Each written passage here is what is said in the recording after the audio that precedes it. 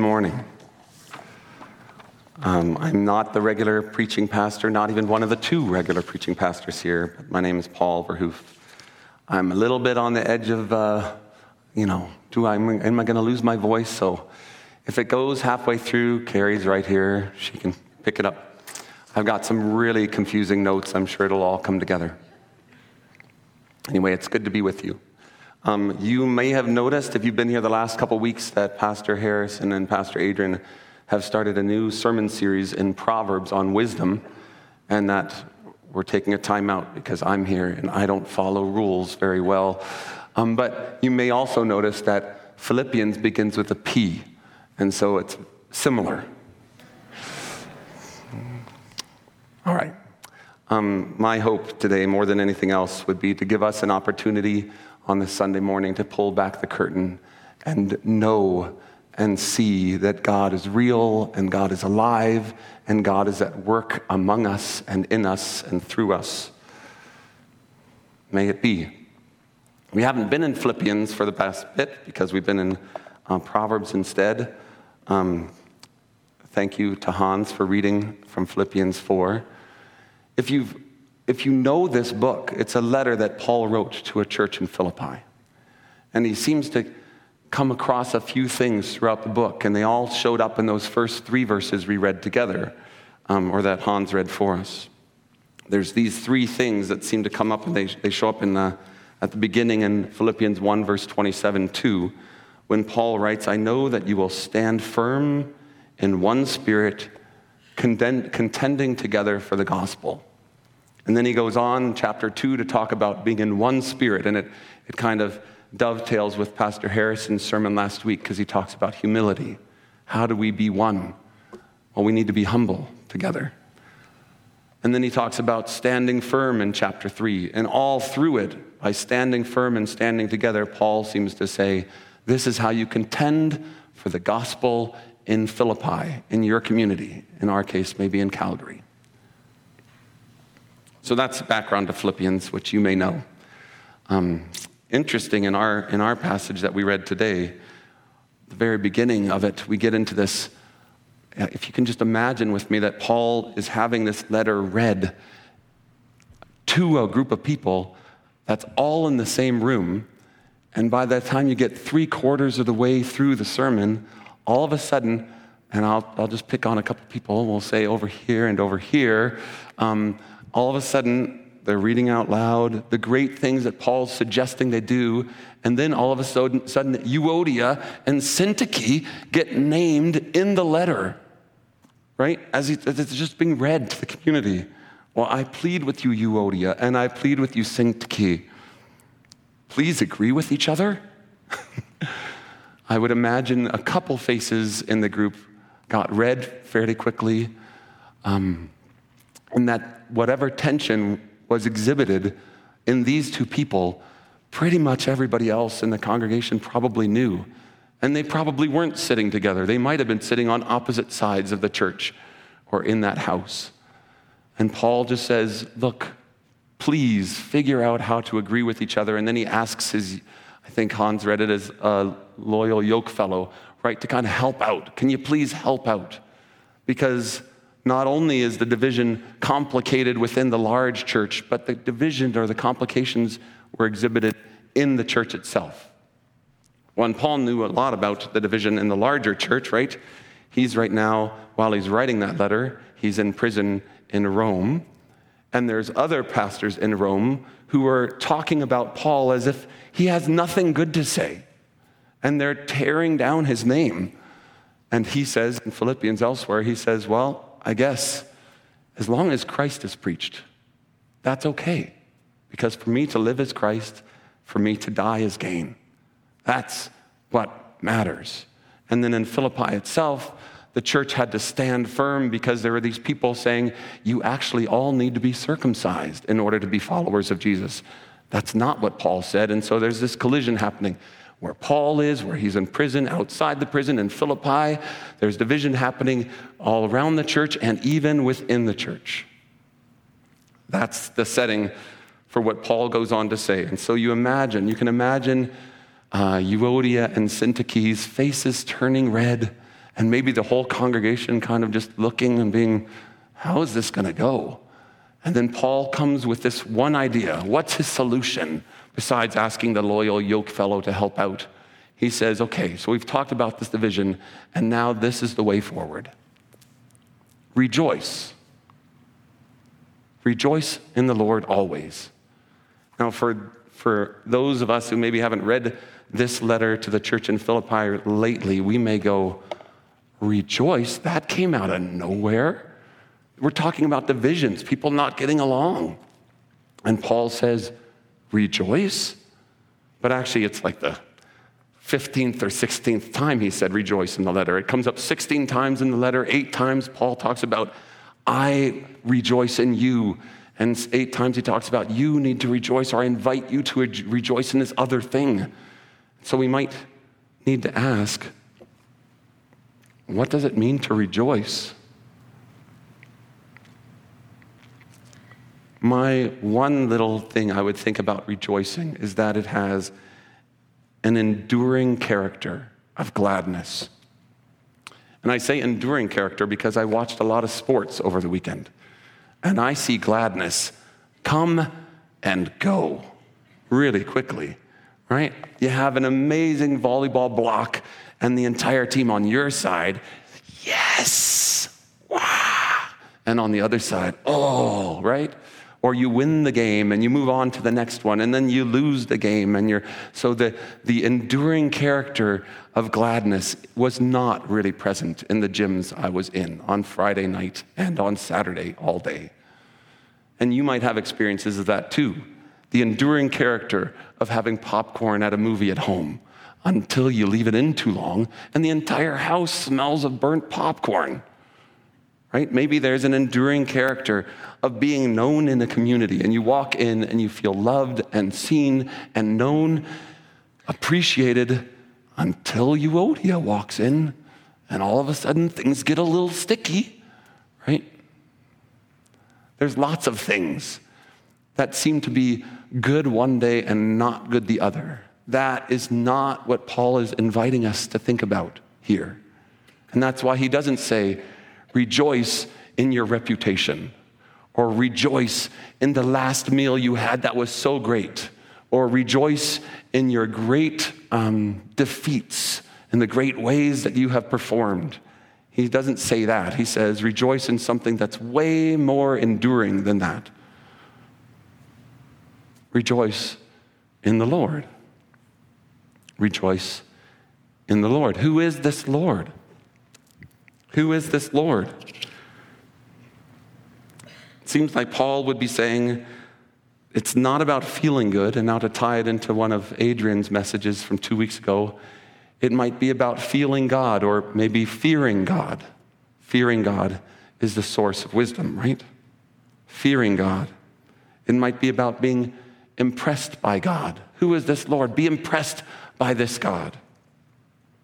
Because this is the God who knows us and loves us and rescues us.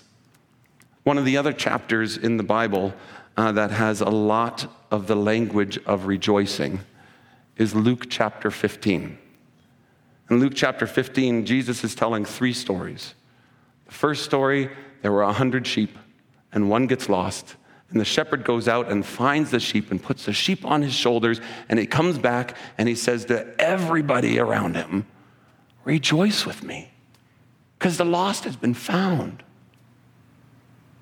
And then Jesus tells a second story about a lady who has 10 coins, and one of them goes missing. And so the lady digs through and clears out and looks all around in all the nooks and crannies of her house until she finds that 10th coin.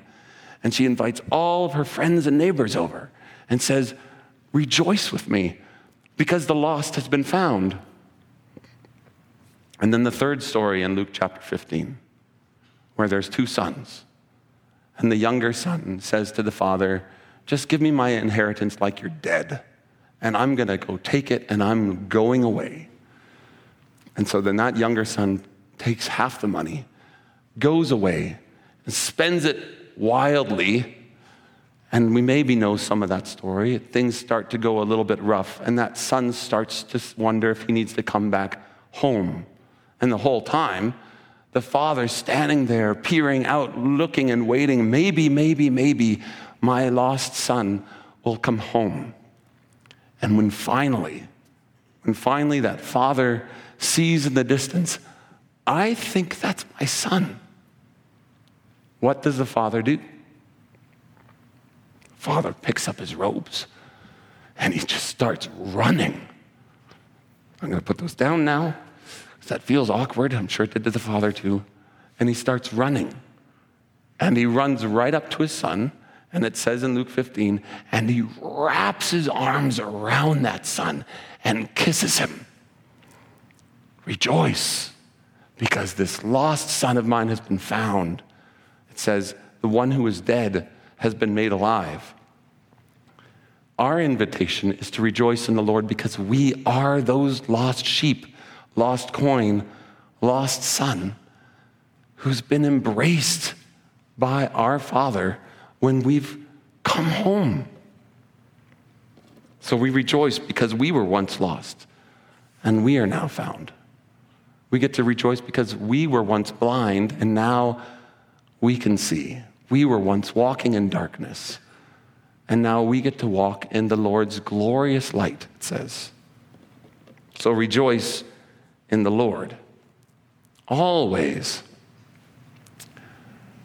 And we might wonder, but how always is always?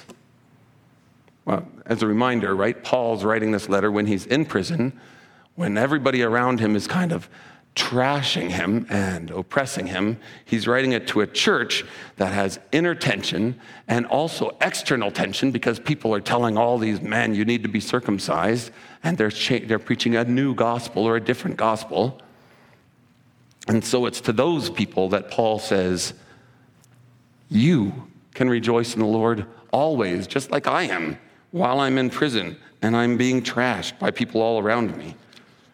Jesus, in one of his Beatitudes, says it like this: even when people insult you, persecute you, falsely say all kinds of evil about you, even then rejoice and be glad, because great is your reward in heaven. We probably know some of these stories of people who surprise us by their joy. I'll just tell one. You can tell each other lots over coffee after our meeting because you don't pass go to get coffee until after the meeting, is what I heard. The one story that I would pass on is from another pastor who went in the late 1970s to South Africa to a black township where there was apartheid. And he walked into this town and he found this black Christian community singing songs of joy. And he says, when he walked in there, that he asked everybody, how is it possible that you can do this? I know your sufferings. I know the oppressions that you're enduring. And to the person in that community, they said this: we rejoice because we trust in God.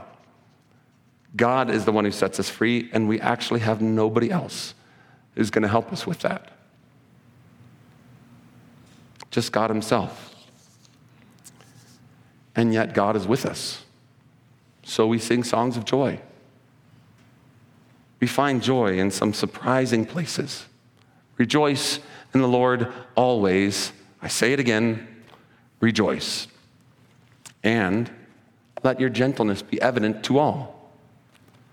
You don't have to fight the battles. You don't have to try to be hostile to win something, because the battle is already won in the life and the death and the resurrection of Jesus Christ. You don't have to try to manipulate or use power to control situations around you, because God is in control. It is ours to be faithful and to follow. And so let your gentleness be evident to all. And it was clearly in Paul's case, to the soldiers around him, to those in Caesar's house, who at the beginning of the letter, he says, receive the greetings from those in Caesar's house who also worship the Lord with me.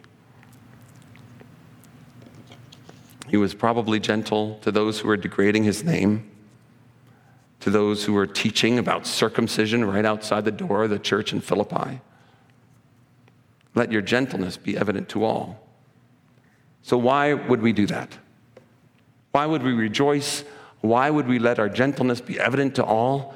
And this is where Paul just drops a statement, doesn't make a command, doesn't say you should do this. He just says, rejoice in the Lord always. Let your gentleness be evident to all, because the Lord is near. The Lord is near. I'm sure the people of the Jewish community had lots of stories about the Lord's nearness that they could access. They would talk about being slaves in Egypt and how the Lord came near and set them free. They might talk about how when they were getting ready to enter into this promised land full of many people, that the Lord came near to them as they went into the land. Maybe they would talk about how even when they were disobedient and God kicked them out of the land, still the Lord was near and came to them and brought a remnant back. They might have those stories. We have a much more beautiful story than that. We have the story of a God who so loved the world that he said, let me come near by sending my son. Let my son put on flesh and blood and join you in this created world. Let my son take on all the burdens that you carry and bring them all to the cross. Let my son join you in a way that he dies, and let my son then join you in life again. This is the story of Jesus. That's how near God is to us. The Lord is near.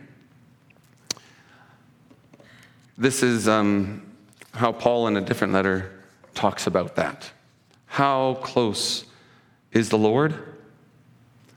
Well, nothing can separate us from the love of Christ. Not trouble, not hardship, not persecution, not famine or nakedness or danger or the sword. For I am convinced, he writes, that neither death nor life, neither angels nor demons, neither the present nor the future, nor any powers, neither height nor depth, nor anything else in all creation will be able to separate us from the love of God that is in Christ Jesus our Lord. The Lord is near. Now, if I wasn't sick, maybe I would help with this sermon illustration, but I'm not doing so great. So I'm going to invite married couples, if you're willing, to help me with the sermon illustration. It's going to get awkward for some of us. But what I'd like you to do, if you are here and you're willing, to stand up with your married partner and give them a hug. And then I'm going to read that same verse while you're hugging. Anyone willing to do this? Yeah. So give each other a hug. Linger in the hug for a while, and let me read how Eugene Peterson translates that passage. Absolutely nothing can get between us and God's love because of the way Jesus our Lord has embraced us. Later, Paul says, you want to see what God's love for his people looks like? Look at married couples. Look at them, and you will see how much I love my people. Thank you for that illustration. Nothing gets between us and the love of Jesus because of the way he embraces us, the way he wraps his arms around us and kisses us when we come home. Thank you.